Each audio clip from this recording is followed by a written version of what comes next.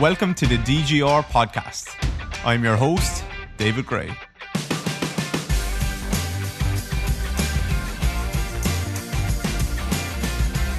Hello everyone, welcome back. David here. I hope you're doing well. I have a great guest for you today. I have Lachlan Wilmot from Athletes Authority, or Lachie Wilmot.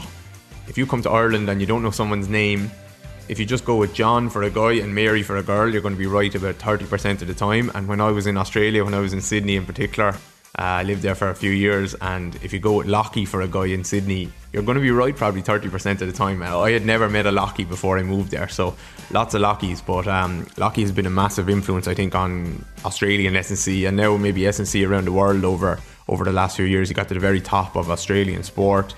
He's worked in the NRL and Australian football as well, so rugby league and Australian football, and got to the top with two serious teams there. And now he's working with, and he's the co-owner and he's the head of coaching, head of performance in Athletes Authority, which is an athletes only gym in Sydney. They don't take in any other clients. They rehab athletes and they train athletes, and that's it. And they have a big team, and they're working on like building a huge brand, to be honest. And we talked about kind of how they're doing that and how he thinks about that, and quite a detailed one, like down to the colour of the floor in the gym, what athletes want to see, all that kind of stuff. So I think a lot of coaches, when they get into the industry, they would love to work with a professional team.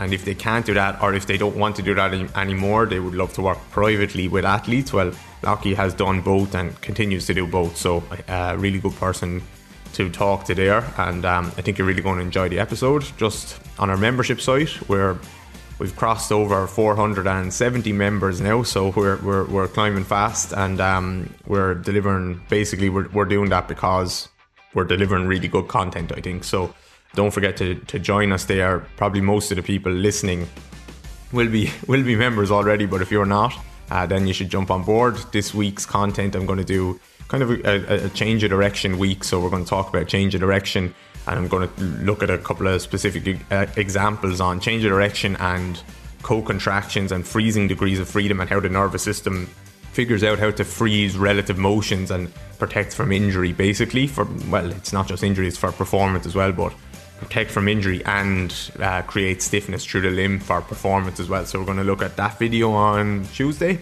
And then on Friday, I'm going to look at curved running and using that as graded exposure for something like a knee injury or return to play for a knee or an ankle. And curved running, what different types of curves you could use, and when you might use one for a medial knee issue, when you might use the other for a lateral knee issue, or a medial or lateral ankle issue, or an ACL or something like that. So I'll just give you a thought process there. So both videos will only be 10 to 15 minutes long, and if you have 10 to 15 minutes once or twice a week to jump on board with us, then you're going to hopefully learn a lot.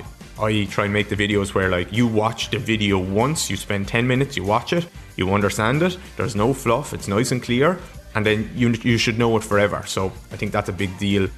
We don't want any fluffy content where you're watching a video for an hour only to learn one thing that could have taken 3 minutes to learn. So that's what I'm super hard against, and I'm going to make all the content as practical and applicable as possible. So yeah, don't forget to use the code DGR podcast for 20% off to that, and that's DGR Interactive. So type in DGR Interactive and sign up there. And apart from that, here is Lachlan Wilmot from Athletes Authority, a gym that is doing big things that not many other gyms not just in Australia or in Ireland or Europe, but even in the States, not many gyms are doing it around the world. So very interesting chat, and I think you're really going to enjoy it. What's going on? Not much, mate. Not much. How are you? I'm good. You just had a new kid? Yes, mate. Yeah, what is she? She's 3 weeks old now. So it's my first week back from some small paternity leave, which was nice. But yeah, we've now got two kids under 14 months. So it's an adventure, mate. Have you got kids? No, not yet. It's one. A mate of mine said it to me, and I'm fucking with him. He said, one kid's one kid, 2 kids is 3 kids, and 3 kids is 4. And mate, it kind of feels like that. We've gone from 1 kid, which is all new, yeah, and then the second one rolls, and it's a whole nother league, mate. So learning as I go. Yeah, congrats. Oh, Congrats. thanks, mate. No, I haven't. I was like dead set against it. Not ready. And then my brother had a child a year ago, and he's a legend. Like I actually realized two things. One, like how much hard work it is, because I actually didn't realize, because I minded him a few times and literally I could not take my eyes off him for 2 seconds. And then secondly, I realized like actually it's kind of cool at the same time. Well, mate, he's a comedian once said that that kids at 1 year of age are like a mini president, where you're the fucking security, but the president's trying to kill themselves at every opportunity possible. And that is exactly what it feels like, mate. If I'm giving any advice to anyone, don't have a kid when your other kid's at like 1, because she's just learning how to stand up, which means she's standing up, she's grabbing things, she's pulling things, she's trying to walk, but she can't quite walk. And so, mate, everything is just like, she hits her head so often, and you're just like, fuck, how is she even going to survive this? Like, it's just, it's brutal. yeah, big time. Okay, I'm just going to keep that in the podcast then. That's important advice. Mate, keep it in there, that's fine. How long do you have? As in time-wise, mate, I'm sort of, what is it? It's 8 p.m. here now, 8:07. So, mate, probably, I've got an hour, bit over an hour, mate, for you. That's easy. Cool, man. Anything we shouldn't talk about or should talk about, or anything interesting? Absolutely nothing we shouldn't, mate. No, I'm definitely an open book. I've long been saying, I think there's people believe there's secrets when there's no fucking secrets, mate. So, no. And as far as what should talk about, mate, honestly, whatever you think is of interest from your listeners, your listeners better than I do. But mate, everything is on the table. So cool. I'm happy for you to lead it, and I'll go wherever, mate. Yeah, cool. That sounds good. That's the way it is anyway. I think you listened to one, did you? You listened to one with Matt. Yeah, I've listened to Matt's. I've listened to a couple bits and pieces here and there. My current setup actually is really fucking hard for me to listen to podcasts, because life is actually too convenient. Like I walk to work, and my facility is literally 7 minutes from my house. And I drop my kid off to daycare on the way. And then I walk back. So it's like literally 7 minutes, and half of that's carrying a kid. And it's funny because when I was working in the AFL and the NRL, and I was driving a bit of distances, although it was a little bit harder as far as driving, mate, you had so much more opportunity to listen to podcasts. I mean, now it's like I'm washing the dishes, so I've consciously got to go, no, I'm going to put a podcast on and listen to it. There's none of this just organic listening. But now I've recently taken up a sort of a consultancy part-time role with one of our netball teams here, which is in our pro league. So gets the toes back into the realm of sport without actually stepping out of athlete's authority. So I've got a bit of drive time back. So it's been good. I've been listening to some podcasts now. Well, your 7 minute listens are bringing it down. There's on our podcasting, whatever it's called, where it gives us our stats and stuff, which I don't look closely at it. There's listens and then impactful listens. And the impactful is like if they listen to over 75% of the podcast. And it's very high, but you must be one of the people bringing it down for me. But is that in one chunk or into? Because I'll listen to a whole podcast, but in 7 minute blocks. Yeah, I don't know. I'd say it could be one chunk, but maybe no. I'd say no. Actually, I'd say it could be. I don't know. Good question. Yeah. Mate, the stats that roll around on podcasts at the moment are just like from the difference between reach, impressions, downloads, listens. Like they're all so different in the way they get measured. You just don't know what to look at these days.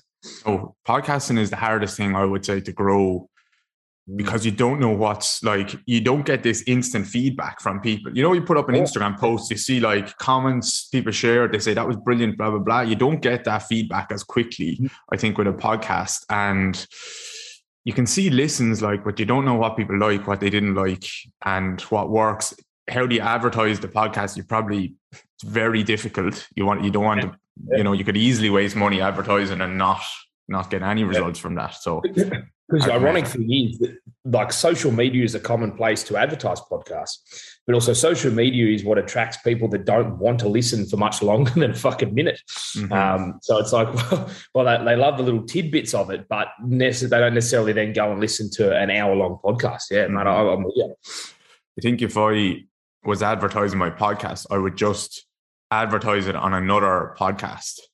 So you would say on your podcast, go and check out David Gray's podcast. He has this episode, and this epissed. That's where I would spend the budget if I was going to do it.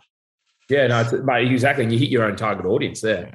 Yeah. Do you want to give us a little intro, background, kind of a who you are, what you're doing?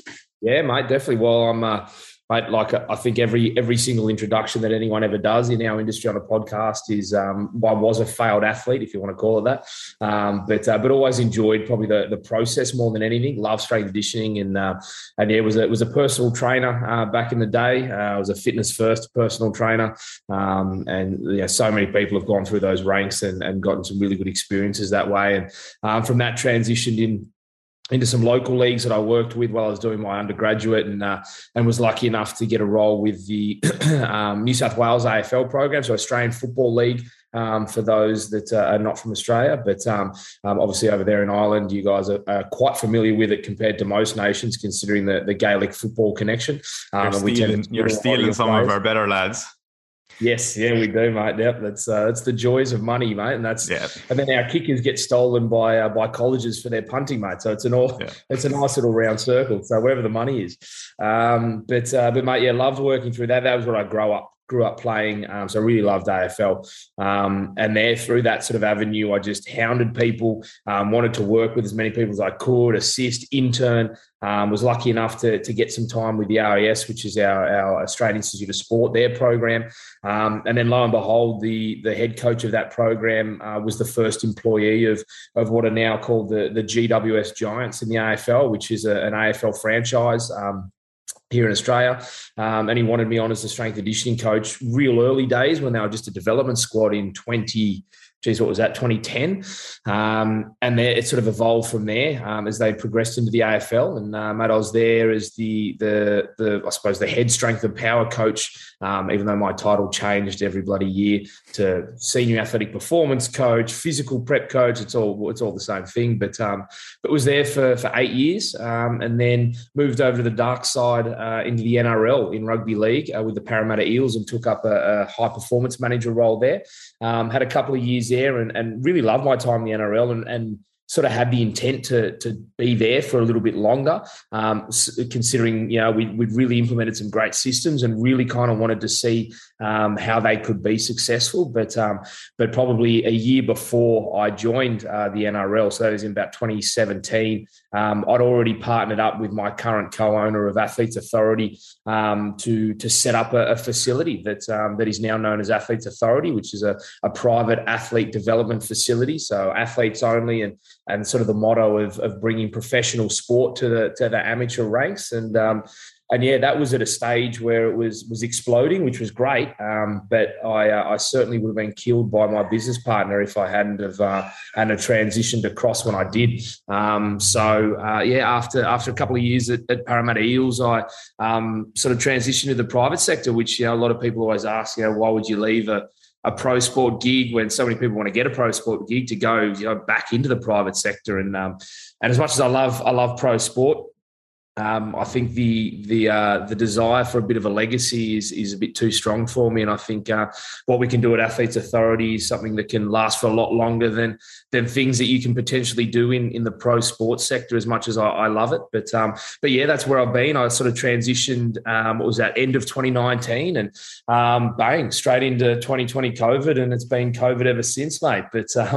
But yeah, it's been a wild ride. But even in doing that, we've grown substantially at Athletes Authority, which has been great. We've moved facilities. We've evolved a really strong performance rehab arm.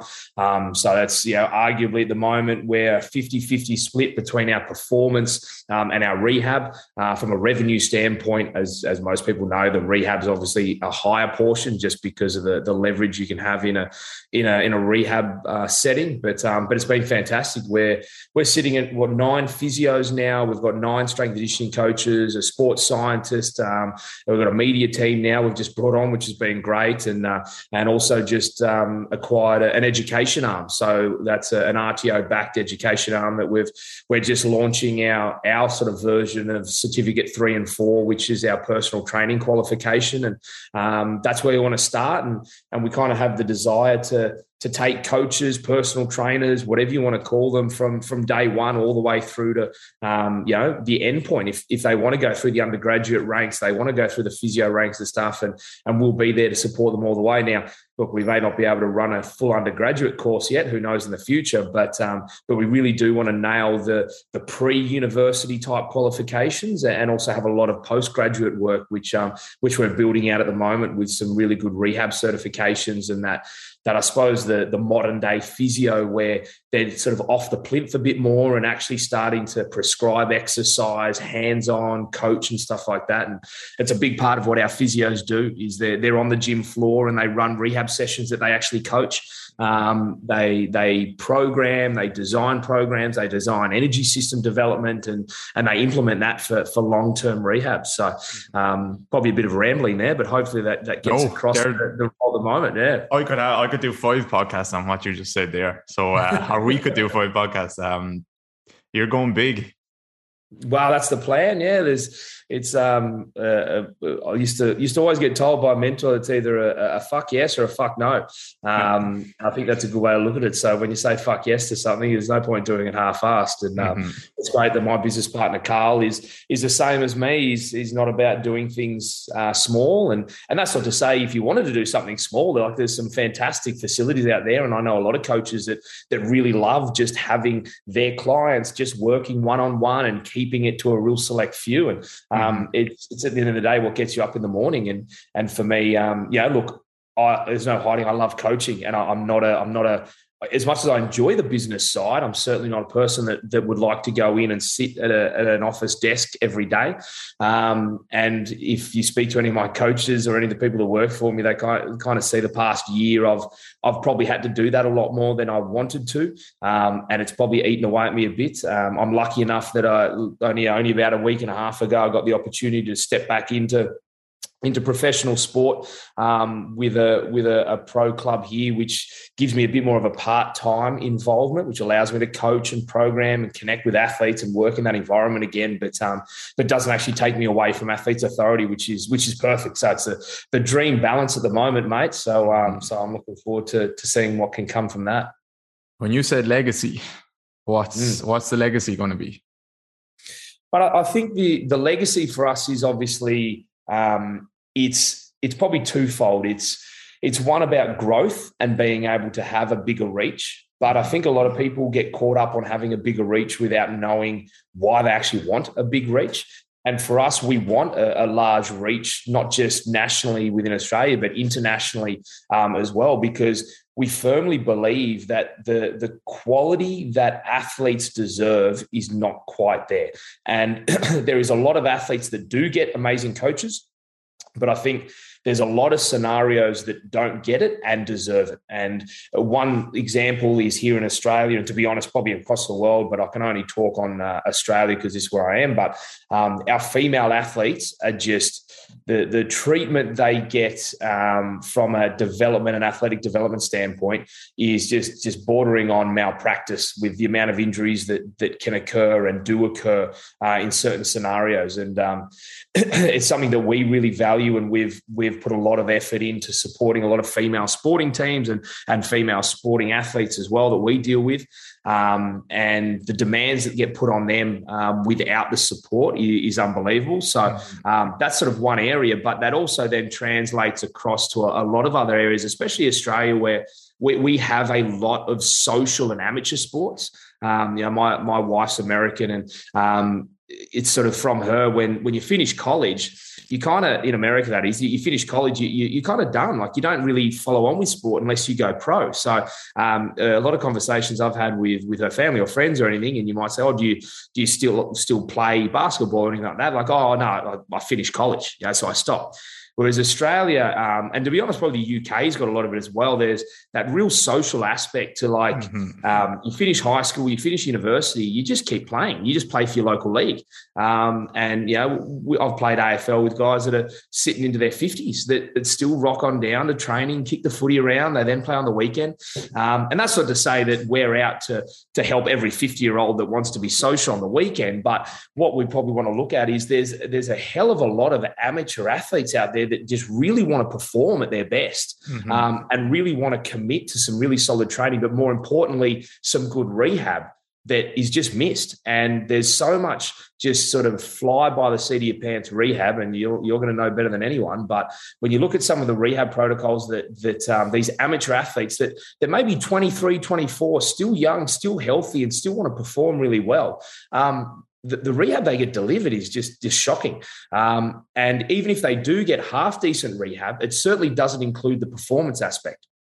So talk about legacy to bring it full circle. For me, the legacy is actually to try and close the gap. And I think internationally talk about the fact that physios, osteos, chiros, strength and conditioning coaches, personal trainers, wherever you want to sit in that continuum or realm of treatment and delivery of any type of athletic performance program, it's not too dissimilar from each other. And this whole image of, there is an aspect to staying in your lane, don't get me wrong, but this whole image of, that's a physio thing, I don't need to know that. Or that's a strength and conditioning thing, I don't need to know that. I actually think it's a cop-out. I think a really, truly integrated facility, or at least environment, is where a strength and conditioning coach knows, and I'm pulling this number out of my head, but say 70% of what a physio knows. And a physio knows 70% of what an S&C knows. There's always going to be those aspects that each individual person is a specialist in and will obviously be the person to go to. But I find it ironic. I've heard a couple of people say this, that they talk about their facility or where they work is really integrated. It's a very integrated approach. And then they go on and say, I don't really know anything about that. That's the strength and conditioning coach's role. So when you say integrated, you actually just mean that there's a lot of different people within your facility. You're not saying your knowledge and your programming is integrated, because if it was integrated, then you should know quite a bit about that. And they should know quite a bit about what you do. Not necessarily enough to take your job, obviously. And we know from an insurance standpoint, strength and conditioning coaches are hardly going to put their hands on athletes where physios can. But I think the whole excuse of, I don't need to know that because that's a physio thing or an S&C thing or whatever it might be. And I'm using physio and S&C interchangeably. I know there's plenty of other things like exercise physiologists, athletic trainers, so I don't want to offend anyone there. But it is certainly something in my mind that integrated to me means that you're actually got a collective knowledge, not just a grouping of individuals under the same roof. I'm with you on that, 100%. I think I don't think deeply about like the legacy side of things for me. I just kind of maybe, I don't know. But then again, I'm not like a big brand like you guys are, and maybe don't have the same vision, definitely don't have the same vision necessarily. But I think that's maybe where I fit in a little bit as well, where it's just like, if you're working with movement, like I want to know everything that you know. I might never be able to, but I want to be able to. I'm aiming for that, and then I want like anyone else to be able to know everything that anyone knows. You can aim towards that, and then ultimately we'll meet somewhere in the middle. And if you're working with movement, you should understand these different things, especially as the physio world is moving towards more of the S&C, where it's actually you're working with movement. You're not just rubbing people and then getting them to do banded exercises. So them worlds are colliding together, and I think it's getting there. I do. I think it's getting there. It just takes time. And like, to be honest, the physio stuff that you see traditionally, it traditionally has been fairly dreadful, like where there is very little progressive overload, very little understanding of, just anything in the S&C world really, apart from just like tissue times, this how long something takes to heal, and then kind of off you go again. So I think them worlds are colliding very fast. And I would say most people probably going into your facility, like, could you really pick out the physio versus the S&C if you're standing on the gym floor and they're doing a session with them? You probably shouldn't be able to. Yeah, unless they're on the table, of course, or whatever, It's 100% true, mate. I think we sort of joke around with a lot of our physios about the best way to get good at coaching our facilities, also to train in our facilities. So pretty much all our physios will train, and we don't expect people to be lifting super amounts and stuff like that. But I think getting amongst it and understanding how to move, how to lift, what the flow-on effect is, how, like, as simple as how does it feel to use a certain cable machine? How does it feel to set up things on our racks with our bars, with our plates and everything like that? I think is quite important, because then what the athlete's going through when you're prescribing it, and especially when you're prescribing things with different heights, different widths, where you then step onto a certain height of a box, you go, oh, that's actually really high, but I didn't quite realize how high that was when doing it. Because again, and to be honest, it's the same with strength and conditioning coaches. I say a lot, that's it's a bit harsh. I've seen quite a few over my years of people that have programmed, and you look at the program, you think, it just doesn't feel like you've actually done any of this, because the sensation of doing this in this order, or using this machine, or even the sequencing of trying to go from that end of the gym to the other end of the gym with 16 different bits of equipment, like, it's just not practical. So I think that's it's really important to understand all aspects of it. And it's something that's quite foreign to physios that have just been in a clinical setting, because they are used to being predominantly on the plinth.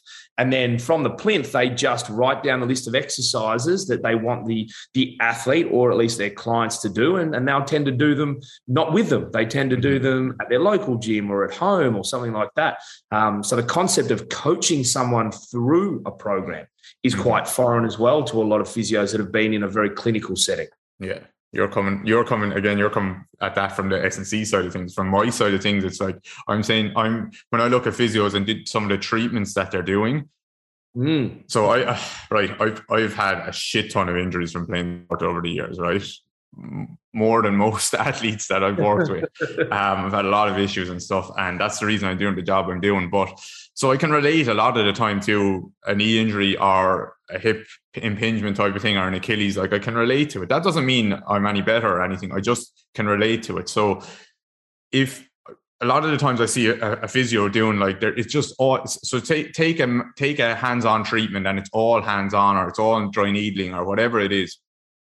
If that physio themselves got the injury, they would know that stuff, if they did that stuff on themselves to try and fix their own injury, they would know that doesn't actually really help in the long run, apart from maybe a little bit of help with symptoms. So, like, a lot of the time, that's what I'm seeing is, like, someone who never actually moved, never competed, never trained, and never maybe got injured. And so they never understood what a rehab process meant, because if they did, then they wouldn't just keep prescribing the same fluffy little stuff that doesn't really have any long-term effects.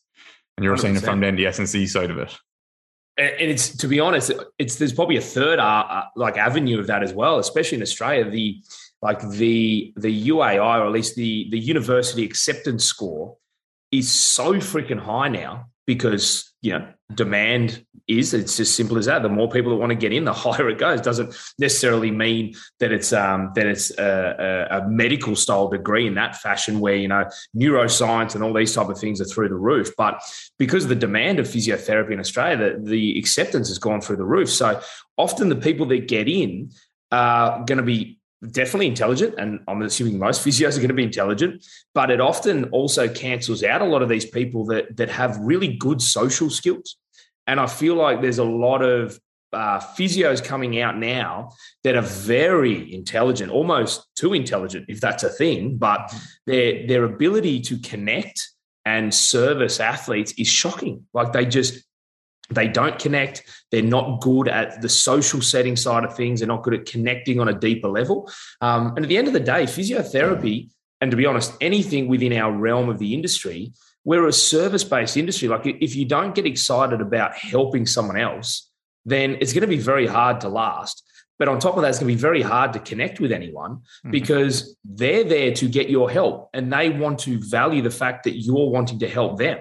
And it's very easy to tell when people aren't. And I think there's getting more of these people that are coming through that very smart, high intellect, but just lack these social skills. Now, I know from a university standpoint, I don't know if they can interview everyone and then grade them on their interpersonal skills.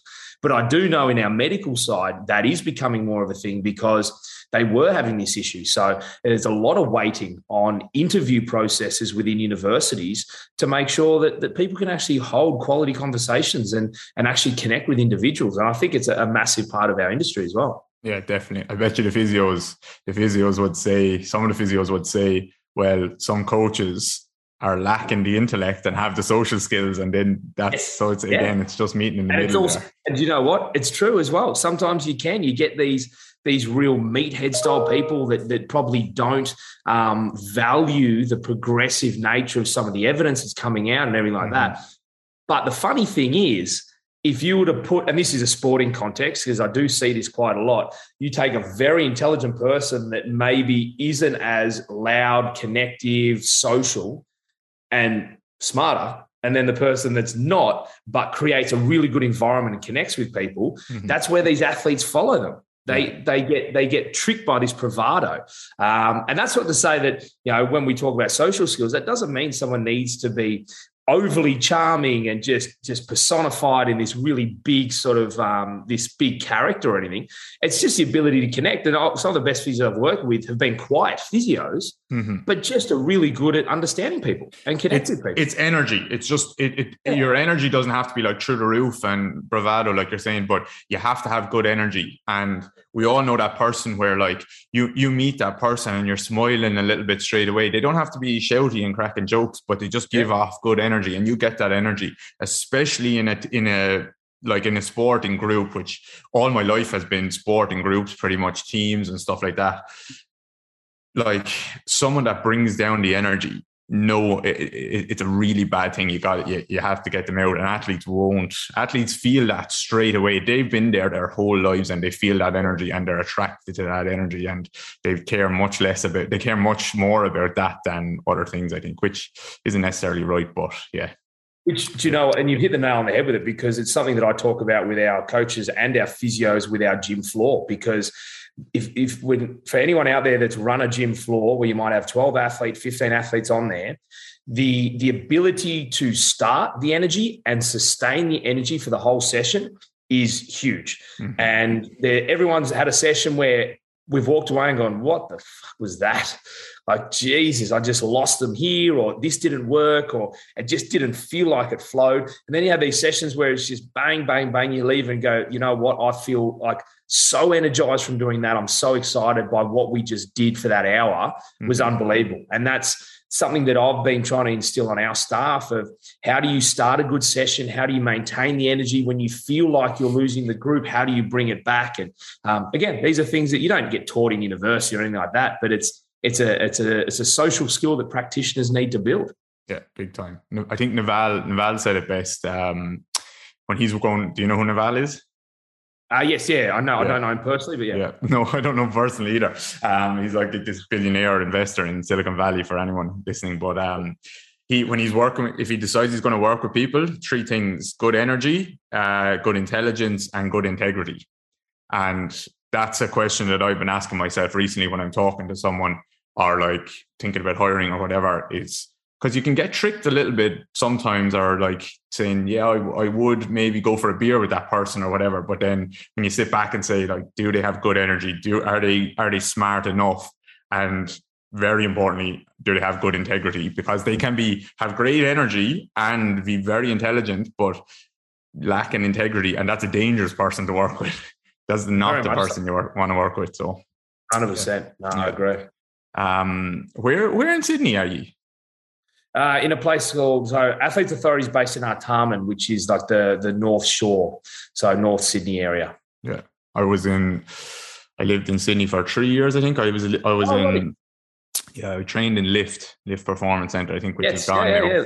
Lift is gone now. Yeah, end of an era there. Yeah, that was a very popular area. Yeah. And I was only talking to Jamie Smith, who I had on the podcast from Melbourne Strength Culture. Yes, I was talking to him yesterday because I'm going to go over and do a seminar there, and I just said I was talking to you today, and he was very complimentary of you guys and looking at what you're doing and like the brand that you're building and all that stuff. So he was also on the podcast talking about like building a legacy and going international and all this stuff. So maybe it's an Australian thing. Mate, yeah, we've got big egos, mate. No, they're great what they're doing there, mate. Especially their podcasts, they've kicked off with things as well. It's been fantastic. So, mate, if you're doing something there, you should come to Sydney. We'll set something up. Yeah, definitely, man. What kind of athlete are you getting? Professional athletes in? Yeah, so look, as a bottom line, I think most people agree with me when I say you don't make money off professional athletes. Mm-hmm. Now, in Australia, we don't have exceptionally long off seasons compared to, say, the US. So if you take our key sports like AFL, rugby league, they'll get, depending on how long how many seasons they've played, they'll get anywhere between sort of 6 to 10 weeks off. Yeah. But those are 6 weeks, mate. They'll finish. They'll be drunk for 2 weeks. They'll go away for 2 weeks, providing it's not COVID, and then they come back sort of 2 weeks beforehand. And most of them aren't going to join a real athletic style gym to commit to a program. They'll usually just do some basic conditioning work, a little bit of weights, and then they start their pre-season. So we do get pro athletes that come in the off season to do just general training, to use our facility, connect with our coaches and stuff like that. But we don't charge them membership. All of our athletes are on 12-month contracts. So that's probably a unique thing of our environment, that we don't believe you can be an athlete in a couple of months. We don't believe athletes dip their toe in. And the culture we build at Athletes Authority, the culture we have, is that of commitment and that of people that when I'm lifting, because we do it in semi-private models, like I could be lifting next to a rugby league player, I'm a hockey player, and then next to me is a netballer. But the difference is that we're all committed and we all want to get better at our sport. That's the whole reason for us being there. So if we have these fly in, fly out people, for us, it's not what we value. But also it's funny how when you put a 12-month contract, and at the end of the day, we're not cheap. We're certainly not the cheapest around. That the value that people have on it is far higher. So our attendance is through the roof. Our commitment is through the roof. Our use of recovery, our ability to connect because they want to improve on these smaller aspects is really big. So it's something we've really valued. So a majority of our athletes are, one, they're professional athletes, but a lot of them are women. So most people may term it semi-professional simply because a lot of the women's leagues, whether that be the A-League being soccer, the AFLW, the NRLW, they're on contracts of, say, 6 months, which includes a small preseason and then their season. Mm-hmm. And then they basically send them off usually to amateur teams where they play a second season, which again is phenomenal when it comes to injury preventative style of things where, for example, our A-League girls, they'll play a full season of soccer. They finish the grand final and then they literally roll into their amateur club, which is in round 2 or round 1 of the season. And then they'll play a full season. And then they finish their amateur season. They might have 2 weeks and they kick off preseason again with their professional club. Mm-hmm. And it's just phenomenal. They never get a quality preseason because they're literally always playing. It happens the same in the AFLW and to an extent the NRLW. But so they're the ones that we attract the most because they know what professional is. They know what elite is, but they don't get it for the whole year. And sometimes, to be honest, some of them don't even get it at their professional clubs because they try and cut corners on budgets and things like that. So we do have a large population that are that semi-professional to professional. And then the next one is a lot of these amateurs and youth athletes that haven't quite made it or their sport don't support them very well. For example, track and field. Now, we get track and fieldies that come through, some of them as young as 14 all the way up to sort of 18 into university and stuff like that, where, our institutes may support only the top 1 or 2 within the ranks, and then everyone else just drops away. And, most of them are trying to be social media models to try and, support the fact that they need to pay for flights. They need to pay for their own strength conditioning, all these type of things. So that's probably our next level down. And then obviously within Australia, field sports are massive. So our rugby union, our rugby league and our AFL are very large. And then close behind that's all our soccer guys and girls. So we work with a lot of our first grade and those premier divisions that are right on the cusp of trying to get contracts. So we also have our handful that are third grade or fourth grade. But like I talked about, when we've just talked about energy, we've just talked about the culture of it and everything, that their whole desire is to get to third grade or to get to second grade. So I don't care if you're a fourth grader that's wanting to get to second grade or you're a 19-year-old superstar trying to get drafted. The energy and the commitment is the same because you want to get better at your sport by following a correct performance program and doing the right rehab and being dedicated. Mm-hmm. Not to say probably someone who's 19 and looking to get drafted as a pro probably puts in a little bit more, but the energy is the same. And so that's why we encourage it. As I said, we do have a smaller portion of that, but we certainly do have athletes like that we support. And some of them are some of our hardest trainers. Yeah. That's so good.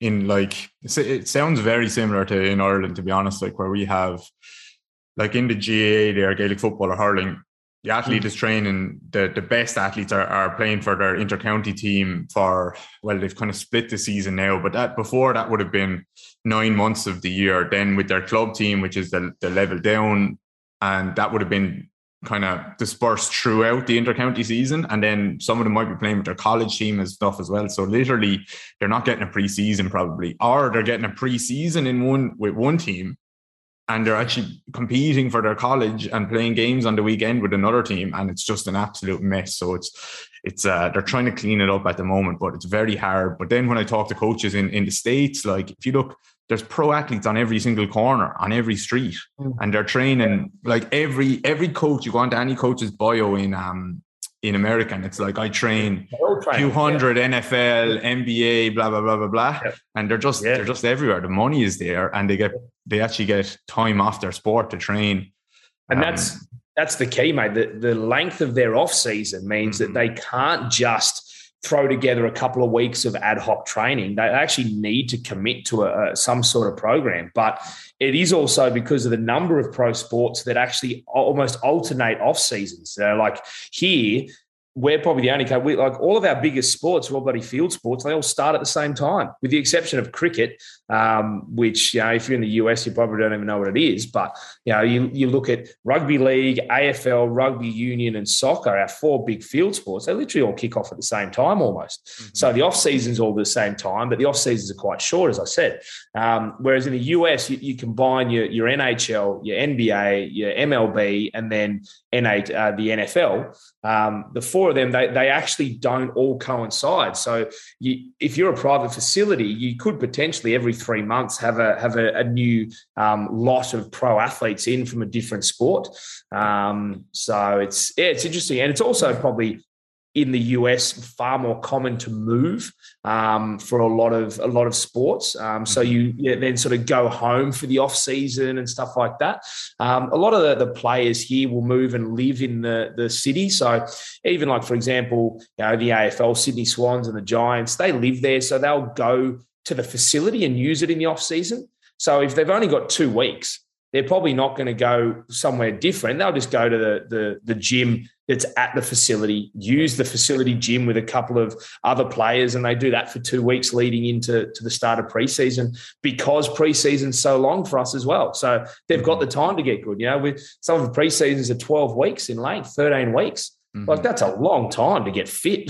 Yeah, it's a great amount of time, especially in my world. You're trying to clean up a couple of issues or whatever. Yeah, it's actually a substantial block of time to do that. If I could do one thing that I'm like not doing now at the moment, which is working more one-to-one, bit online. People come here for longer rehab in person. I would probably want to do, if money wasn't an issue, right? You just said, right, this would be successful for you no matter what. I would do something like you're doing, just not on as big a level, but I'd love to have a facility just for athletes, really. But maybe I will at some stage with that integrated approach, physios, S&Cs, different stuff like that. But I don't know. I can't think of a gym in Ireland that's doing that because of the lack of pro athletes. And it's funny because a lot of, I'll put it this way, there's really no other facility in Australia that is pure athletes, that only has athletes. Most facilities will do general pop and athletes. Mm-hmm. And to be honest, when we started, that's what we were. That's how we evolved. We were general pop. And we kept telling ourselves, like, can we really just do athletes? Is there a market to be able to just do athletes? And we even started with the slogan, and I'm sorry to offend anyone that's got this slogan because it's probably popular. It's anyone can be an athlete. It is absolute bullshit, because if anyone out there is very good with their market and understanding branding and everything, when we branded that style of image and the way we put a lot of our imagery out, we had general pop looking at the gym going, I don't want to train there because it looks too serious. And then we had athletes, because we were trying to market general pop as well, we had athletes looking and going, well, I don't really want to lift next to, some overweight Karen that's just squatting. Like, I want to go somewhere that's a little bit more serious, that's not having the general pop. So therefore, probably things like CrossFit and stuff like that were more attractive to them. So we found we're in the middle, and we weren't actually getting anyone. We actually ended up building this real powerlifting culture because, to be honest, they're general pop to an extent, and like they're competing, but let's be honest, powerlifting at the moment, unless you're really doing it in the elite levels, is a real social sport. It's become really popular, which is great, but it's more of a social sport. It's a barbell style sport, and it attracts people that want a serious gym, but also they're not non-barbell sport athletes that are then competing on the weekend in certain aspects. So we sort of got to the stage where, like, well, we can't keep doing this. So we said, well, let's do the athlete side. And we had a lot of people say that, you should try and market to pro athletes, get the off season. And to be honest, a lot of people do think that. They think, I'll get the pro athletes to come in. Having worked in pro sport, I knew that the one person that was not going to pay to come into a gym is a pro athlete. So straight away we said, well, we can't make money off pro athletes, so don't even bother trying for it. So we went, well, the market's got to be these people that want to try and make it, these people that we need to tell them and show them how they're missing such a large aspect of what they need to get to the professional ranks. And obviously leveraging the fact that I was in professional sport, we could always come from that place of authority, forgive the pun there, but the authority of saying that, well, this is what I've seen in pro sport, so this is what would be great for juniors and amateurs to be able to do. And we just bit the bullet. And to be honest, it was over a couple of month period, we literally cleared out all our powerlifters, finished them, cleared out all of our weightlifters, finished them. We canned all of our general memberships, finished them. We put them to such tiny hours they could only come before 5 a.m. or after 9 p.m. No one wanted it. Easy, they're gone. And no word of a lie, we skimmed ourselves straight back to just the athletes we had at the time, and then pushed the marketing for athletes, testimonials for athletes. And there was plenty of nights where we sat there and just went, fuck, have we skimmed this way too thin? Like, are we actually going to start making money here? And lo and behold, we started to build that image of athletes, and athletes told other athletes, and parents started talking about their kid who was was training at Athletes Authority, and then the other parents would ring their kid, and so this just slow snowball effect started to build. And we started, well, actually, we're starting to get something here, but there was such. And this is all due respect to physios that we've worked with, but one of our biggest areas was trying to deal with physios externally while we're trying to load people. And you would have dealt with it all the time. There's the two classes of physios, the physio that wants to put load into an athlete and a physio that wants to protect the athlete from load.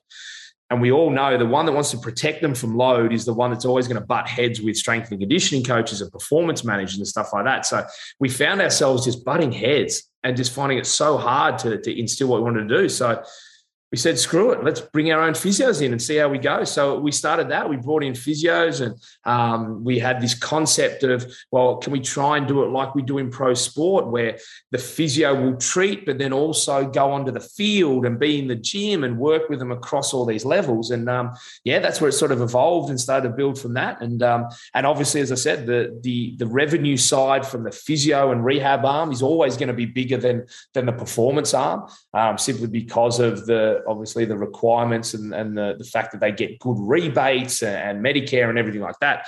But it's amazing the balance we now get of our athlete development program or our performance program and our rehab program. And the way people hear about it is mind-blowing. We had a professional where a handful of professional rugby union girls train with us, with a local from one of our main teams here. They talk about us at training.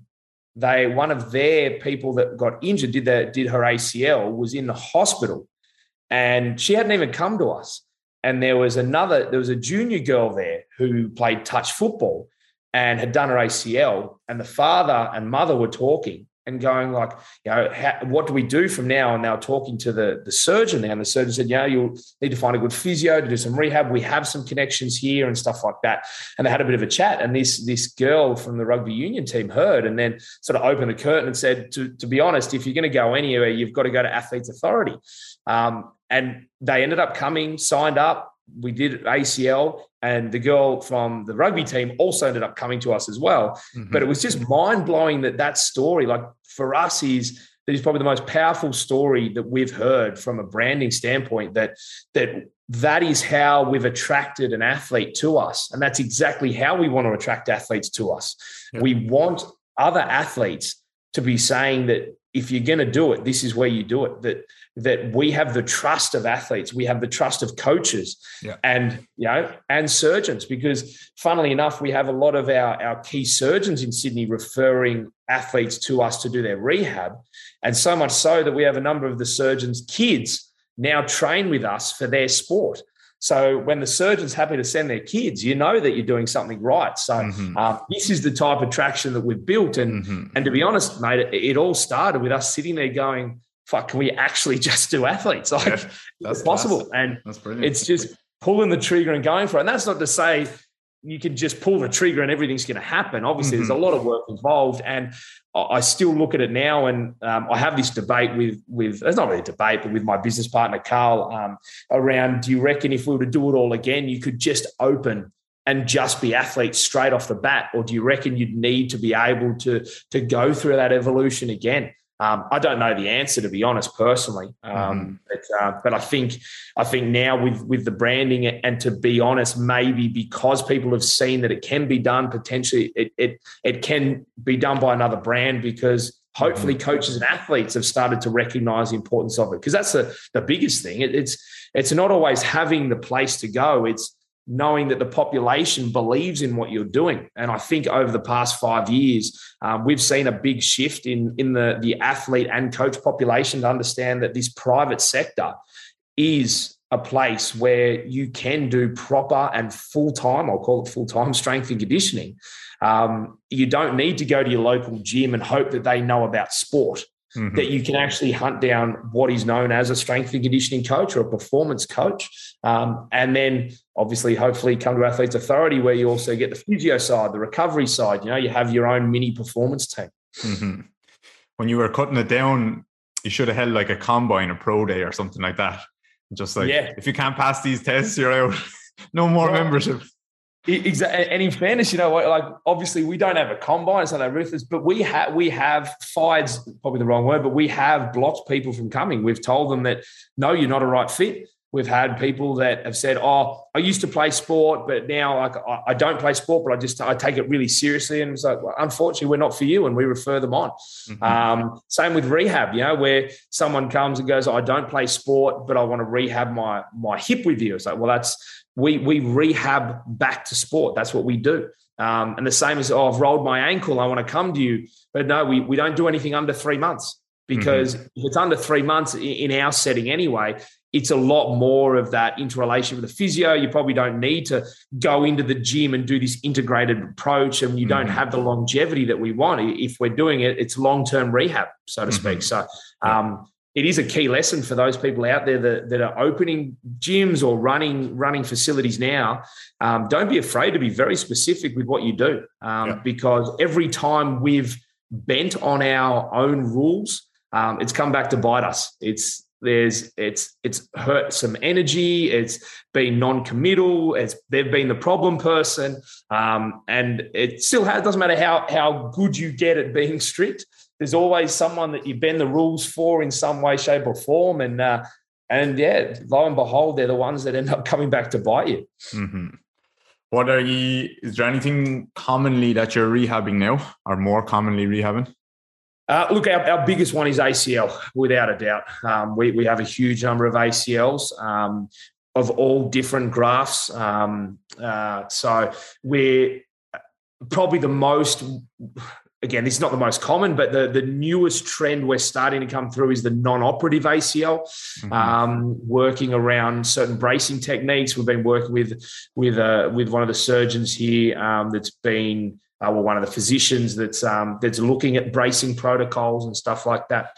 So that's probably the most interesting thing that our rehab crew and our physios have been looking at is looking at that ACL healing and seeing the turnaround and the timelines of that type of work. Other than that, there's probably we have a major ACL interest, and then we have shoulders, we have ankles, we have a few hips. We have, especially with our junior athletes, we do see a number of those stresses. We see lumbar stresses. We see shin stress, which is probably the hardest one to play with, as you can imagine, like dealing with parents, dealing with school, state, rep, all these different things that they want them to either play for or run for. That's been a balancing act. And look, it is also the same as when we have our juniors in our performance program. The old story of, we say we think they're doing too much. We've got to reduce their load. We've got to work out the priorities. We've got to work on this.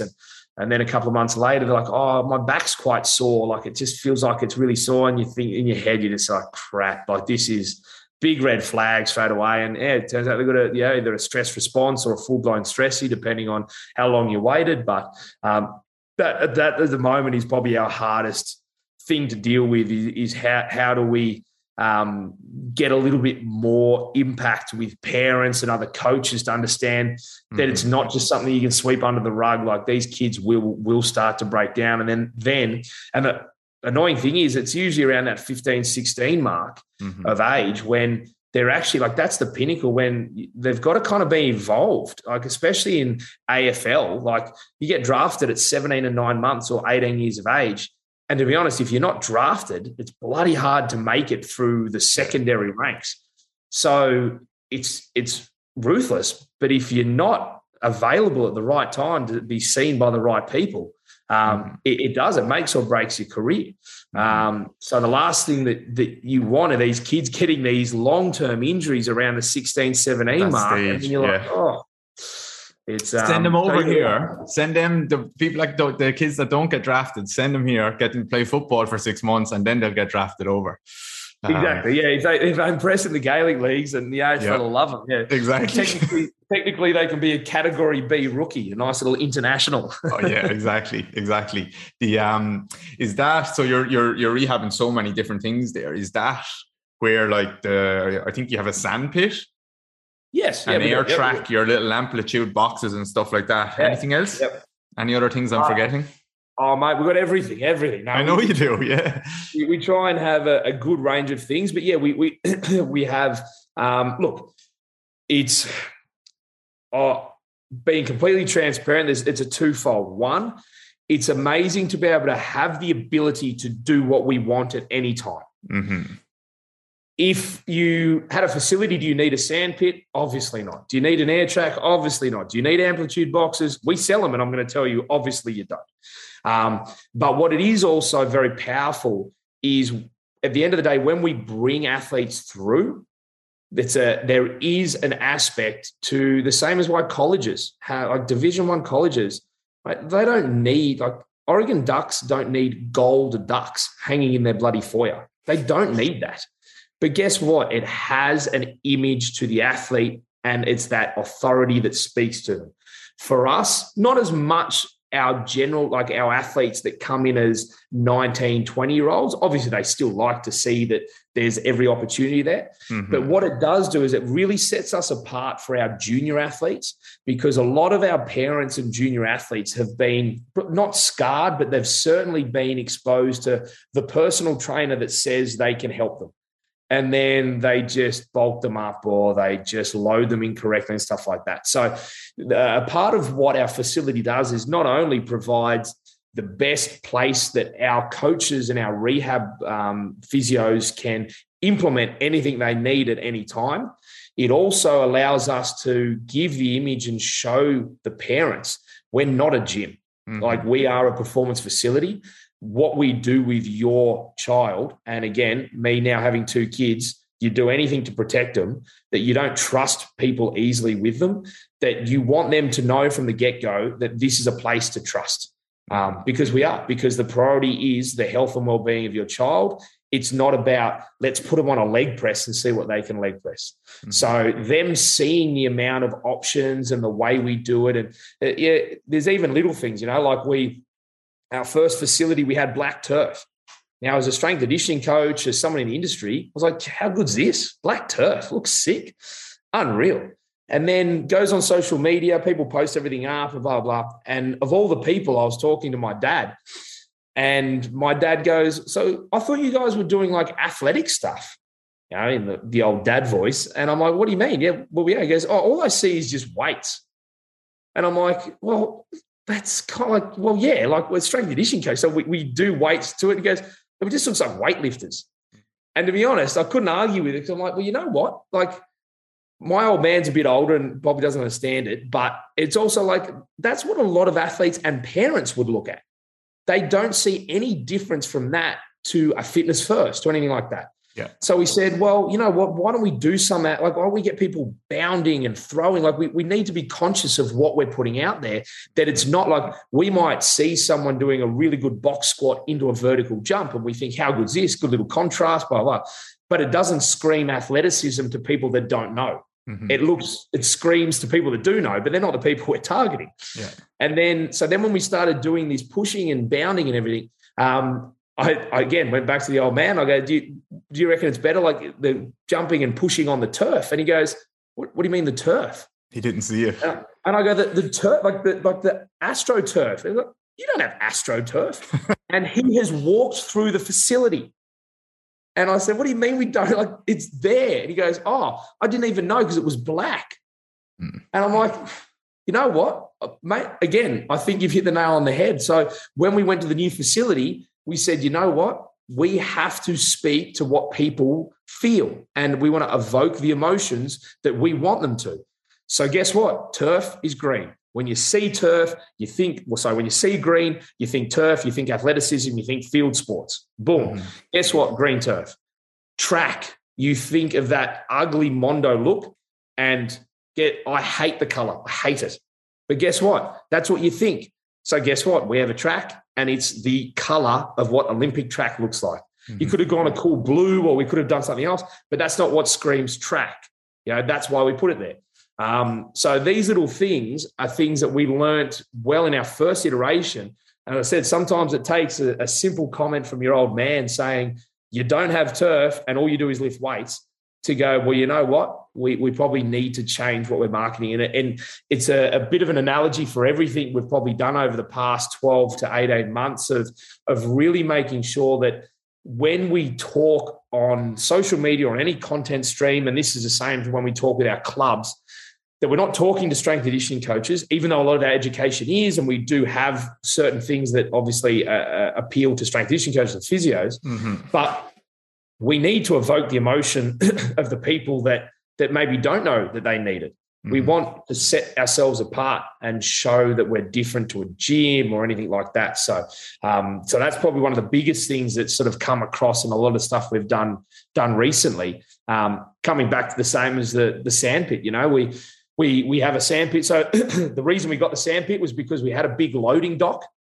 and it would be really expensive to put a floor over the top to remove it. We didn't want a huge loading dock there because all it does is people store stuff in it. It looks terrible. Yeah. So we first thought, well, why don't we fill it as a foam pit for jumping? And we're like, I don't know if it's deep enough. And then my wife said, she used to do gymnastics, and she goes, when she did gymnastics, every month or something, they all had to clean the foam pit out. And there's always a dead rat at the bottom of the foam pit. I thought, that is not something I want. So he said, well, how much is it going to cost to put sand in there? Make it a sand pit. We can use it for some really good footwork. We can do it for some contact drills, wrestling drills. We can use it as a long jump position. And we're like, surely it's expensive. But anyway, 9 tons of sand, and it cost us $280. Yeah. Boom. There you go. Simple as anything. Dumped it in. We shoveled it all the way through, and lo and behold, it was a great result. And it's sort of out of not out of necessity, but more out of just, elimination of other options. Yeah. But again, it's been fantastic. It's a fantastic adjunct to what we do. Yeah. Certainly something we could easily train people without, but it certainly adds to what we do. Yeah, it's nice to have options. Like in Matt's podcast with the plyometrics, like he was saying how he doesn't use any props for anything. It's just like old-fashioned jumping and different variations, moving in different ways, whatever. And like I think that's great, and I kind of subscribe to that as well. But it's still, like, you look out into our gym, we have different boxes and different stuff, because I think especially in the rehab world, it's nice to have options. You have a shin splints person, like they might be able to jump, but they can't land or whatever. Yeah. So, so many different options. I have, my brother owns a gymnastics gym up the road. He has an air track there. He has a bouncy mat, all this stuff. So like it's there if I need it. And you know what? I'm sure people disagree with me on this. There is such thing as entertainment. Mm-hmm. And I'm a massive believer in it. Is it the core of it? Hell no. But if anyone out there works with youth athletes or children, they ain't doing the same exercises over and over. Mm-hmm. You need to stimulate, you need to challenge, you need to have unique options that they can get enjoyment out of and somewhat be entertained to build a good stimulus and to build engagement. And that's not to say they should be doing bloody Ninja Warrior courses every session. I also do not believe in that side either. I think there needs to be good play, good structure, all molded together nicely. Yeah. And that's where things like the air track, the sandpit are really good things. They're, some of our coaches use that as a reward. It's like, we'll do these 3 things and then we get to do this drill in the sandpit. Like, oh, how good's that? And they get excited. I think some people take it a little bit too seriously sometimes and go, oh, just because you don't need it, if you don't need it, don't get it. And I actually disagree with that. There's a lot of things in the gym that is a want, not a need. Yeah. And if someone gave me a bloody backyard garage with a broomstick and a mini band, I reckon we could do some stuff. We could make things happen. But if I don't have to do it in that situation, then you better believe I'm going the other way and going big, because I have options to use when I need them. And a big example is that within our youth program, 6 a.m., a 12-year-old kid coming in, mate, you better believe that they need some sort of motivation to get going. They need to be – you can't just be a good guy. They can't just be motivated to get better. Too many people that sit there with their life coaching and stuff like that. It's like they've just got to find internal motivation. Like, that's all a crock. Like, they're 12 years old. Like, at the end of the day, you're there to make sure they have the best outcome. And often the best outcome is for you to build options for their engagement, their stimulus, and to make sure they enjoy what they do. Because if they're enjoying it, they're going to buy into it. Mm-hmm. Yeah. And I think more than that, which you touched on there as well, is like just good rounded athletic development. I get some athletes. I'm working with Kate, who's a race walker at the moment. I put up some clips of her the odd time, and like, she did everything in the gym like she was walking. She just did so much walking from such a young age. Like, that was just how she kind of looked like. She did everything, every lift, everything. And we just started throwing medicine balls, like plyometrics. She doesn't need to jump in her sport, just lifting in different ways. And like, it was very uncoordinated in the beginning and gets better so quickly. And her walking feels better and everything looks better. And she's just a more well-rounded athlete. So sometimes just because you can't measure the stimulus, like, okay, you actually put on 5 more kilos on the bar, or you got an extra couple of reps, that might not be the be all end all of the time. It's important to have that nudging forward. But I think this year, probably last 12 months, I've gone big on that kind of rounded athletic development and exposing people to all these different tasks and skills and lifts. And I think that's a very valuable thing to have that mixture involved. I really do. And then I was going to say one other thing. Oh yeah, you were saying like the look of the place and showing what you're about, and not just lifting. That's something that I've changed a lot recently, because I didn't have, like, I rarely had up on my Instagram. If I look back on my Instagram over the last 12 months, maybe, I didn't have much plyometrics in there.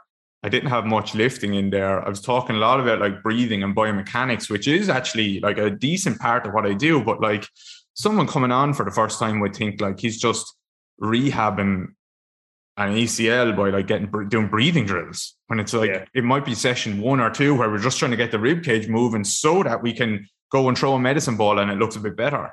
And yeah, so I haven't done more lifting recently with athletes. I haven't done more plyometrics. I've just been posting more of it to show like, this is what we actually do, because I need to separate myself from the coaches who are just doing breathing drills and like everything is just get the rib cage moving and like, this is enough to get people moving. It's not like, it's just, so yeah, I had to be, that was a big realization I had. And that's really social media, isn't it? Because like realistically, if you look across all the good coaches and physios and stuff that are working with athletes, most of them are doing a lot of good things that are fairly similar. So what tends to happen is when someone posts something that may be a part of their 10% or their 15% of uniqueness, people then jump, oh, that's interesting. So people want to know more. So people post more about it. And like you said, you can start to build this thing. Is that if you use the example of breathing, if you have a lot of people engaged because they may not have done it before, you're innately going to add a little bit more, add more. And then before you know it, it could have been months. And you're like, geez, all I've been doing is breathing stuff. And when people pop on, they think all you do is breathing, but it's like, well, it's actually only, the 10% of what I do, but I actually do so much more here. But because it was a little bit unique, people engage with it more. Therefore, I felt like I needed to educate people more.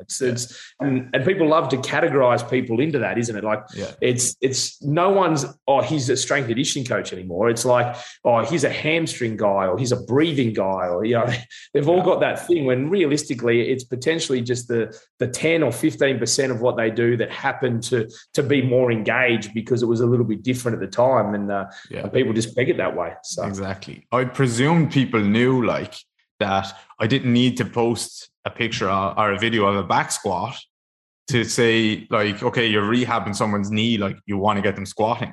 But actually, I realized, no, you do. The same as I didn't realize I needed to put green turf down. Exactly. Okay, what else did I have? No, I was interested in talking about some of that stuff because Matt, like I thought, I loved how Matt put it about like the equipment, where it was just like sometimes a hurdle, or we're just adding things for the sake of it. And like you look at some old school athletes who are getting some really good stuff done without ever needing any equipment or very little barbells or weights or anything, like just sprinting and jumping can take you so far. But then definitely in the rehab process, having some of that stuff is nice. And to be honest, I think it's important because it's probably a little bit, I think, of an old school coach versus a new school coach. And I think the fact that any coach should be able to get stimulus without a box or a hurdle. Like whenever I've used something, it's not necessarily because I couldn't have gotten it another way.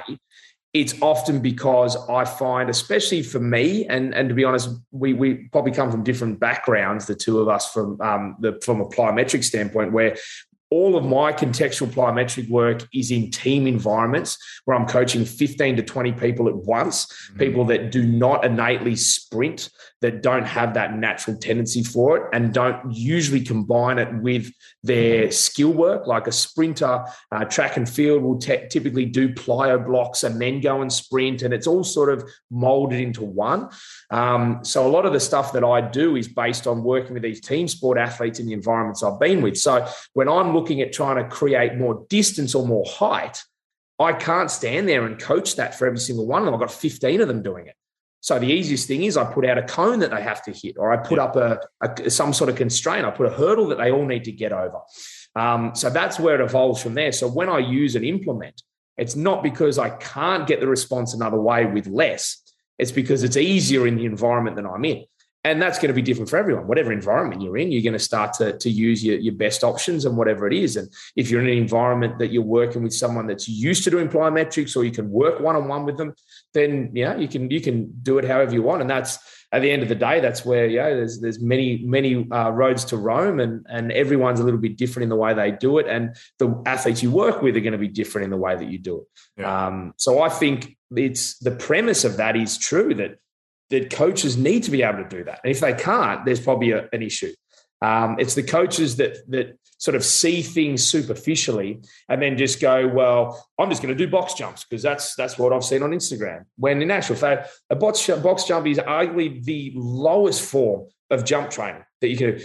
My box jumps that I use are for very young people or for in-season athletes that I want to deload landing. Yeah. So people say, I saw Lachlan do a box jump with a $1 million player, and so that must be a really good exercise. Like, well, no, it's just for that team sport athlete that has sore as hell patella tendons because they've just played a game on the weekend, but I still want to get something. That's the stimulus I'm going for. But there's as I said, there's a thousand ways to do it, but it's always contextual, and some people miss the context. Yeah. Very well said. Last question for you. You're on a desert island. You have a week there. What 3 people are you bringing with you? Can't be family. Preferably like in the industry or people that you could coach with, not just someone that you go for a session with. But yeah, it doesn't have to be strictly coaches. Like, it could be a business person. It could be whatever. So if I'm stuck on a desert island, it's actually a bloody tough question here, because people like a Jeff Bezos and Elon Musk, I think would be amazing to have dinner with, but I reckon they'd be annoying as hell to be stuck on a desert island with, because I think they're just so eclectic. I reckon I'd probably not mix with them very well after about a week. Like dinner. That's why I don't ask about dinner. A week is a long time. Yeah, it is. So do you say just for a week, was it? For 1 week? 1 week. Okay, yeah. So I think it would have to be, I think someone like a Michael Jordan would be one from an athletic standpoint. I would love to spend some time understanding how he probably more so went between sports and then went into a coaching role. I'd find that very interesting, I think. I'd have to have someone from the industry, I think. I'm trying to think. It's very hard to get some, because I don't think there's one person that I just would solely have. But I really think probably an Al Vermeil would be someone that I would like, because I think the coach like that has seen so many variations of things that being able to pick the brain of someone like that for a week around how many things they've seen happen and fail. I just think they've seen it go around so often that sometimes when I see new things come out, I just think of someone like an Al Vermeil that goes, I saw this 20 years ago or 50 years ago, whatever it might be. And I just like, I think that'd be powerful. And to be honest, the last one, I would actually probably go Jason Statham. I'm a massive Jason Statham fan. Because you have the same haircut. Well, yeah. Do you know what the stupid thing is? So many people go, oh, you look like that Jason Statham guy. I'm like, no, I don't. I've got a shaved head. That is exactly the only thing that looks like him, and that's where it stops. But I've loved him since Lock, Stock and Two Smoking Barrels, one of the originals, and I think he was ripped off not getting Bond. But I think he would be an absolute blast to have. So I think probably those 3 combined. I don't think he's a Bond. I don't. I think he's too cheesy. Yeah, I don't think he's You're saying Bond's not cheesy? Bond is cheesy. No, Bond is cheesy, but he has. I think he's done too many like cheesy films where it's just like, I'm just this guy who goes and kills everyone and beats the shit out of everyone. And maybe Bond has done that too. I'm not disagreeing that, but I probably, I feel like Daniel Craig could have been a good Bond, but they've delivered him terrible movies. Yeah. I feel like he's been ripped off by the writing and the directing of some shocking movies. Yeah. I like Daniel Craig. I think he was a decent Bond, but the movies weren't great. Yeah. And the last movie was terrible. Thank you. Yeah, I'm glad you. Oh, very poor. Very poor. Yeah. Where can people find you? Mate, me as an individual, Instagram's probably the easiest, performance coach _Wilmot. And then Athletes Authority is at Athletes Authority, all one word, on Instagram, and anything else you want can sort of get through that, the website and everything like that. Thank you very much. Think you. I appreciate it, mate. Great chat. Yeah. Anything else? Any other words of wisdom, or are we good? No, mate. I think I've spoken enough for tonight, and hopefully there's some takeaways for people. But no big wisdom ideas, mate. I'll leave it there for the night. All right, brother. Thank you.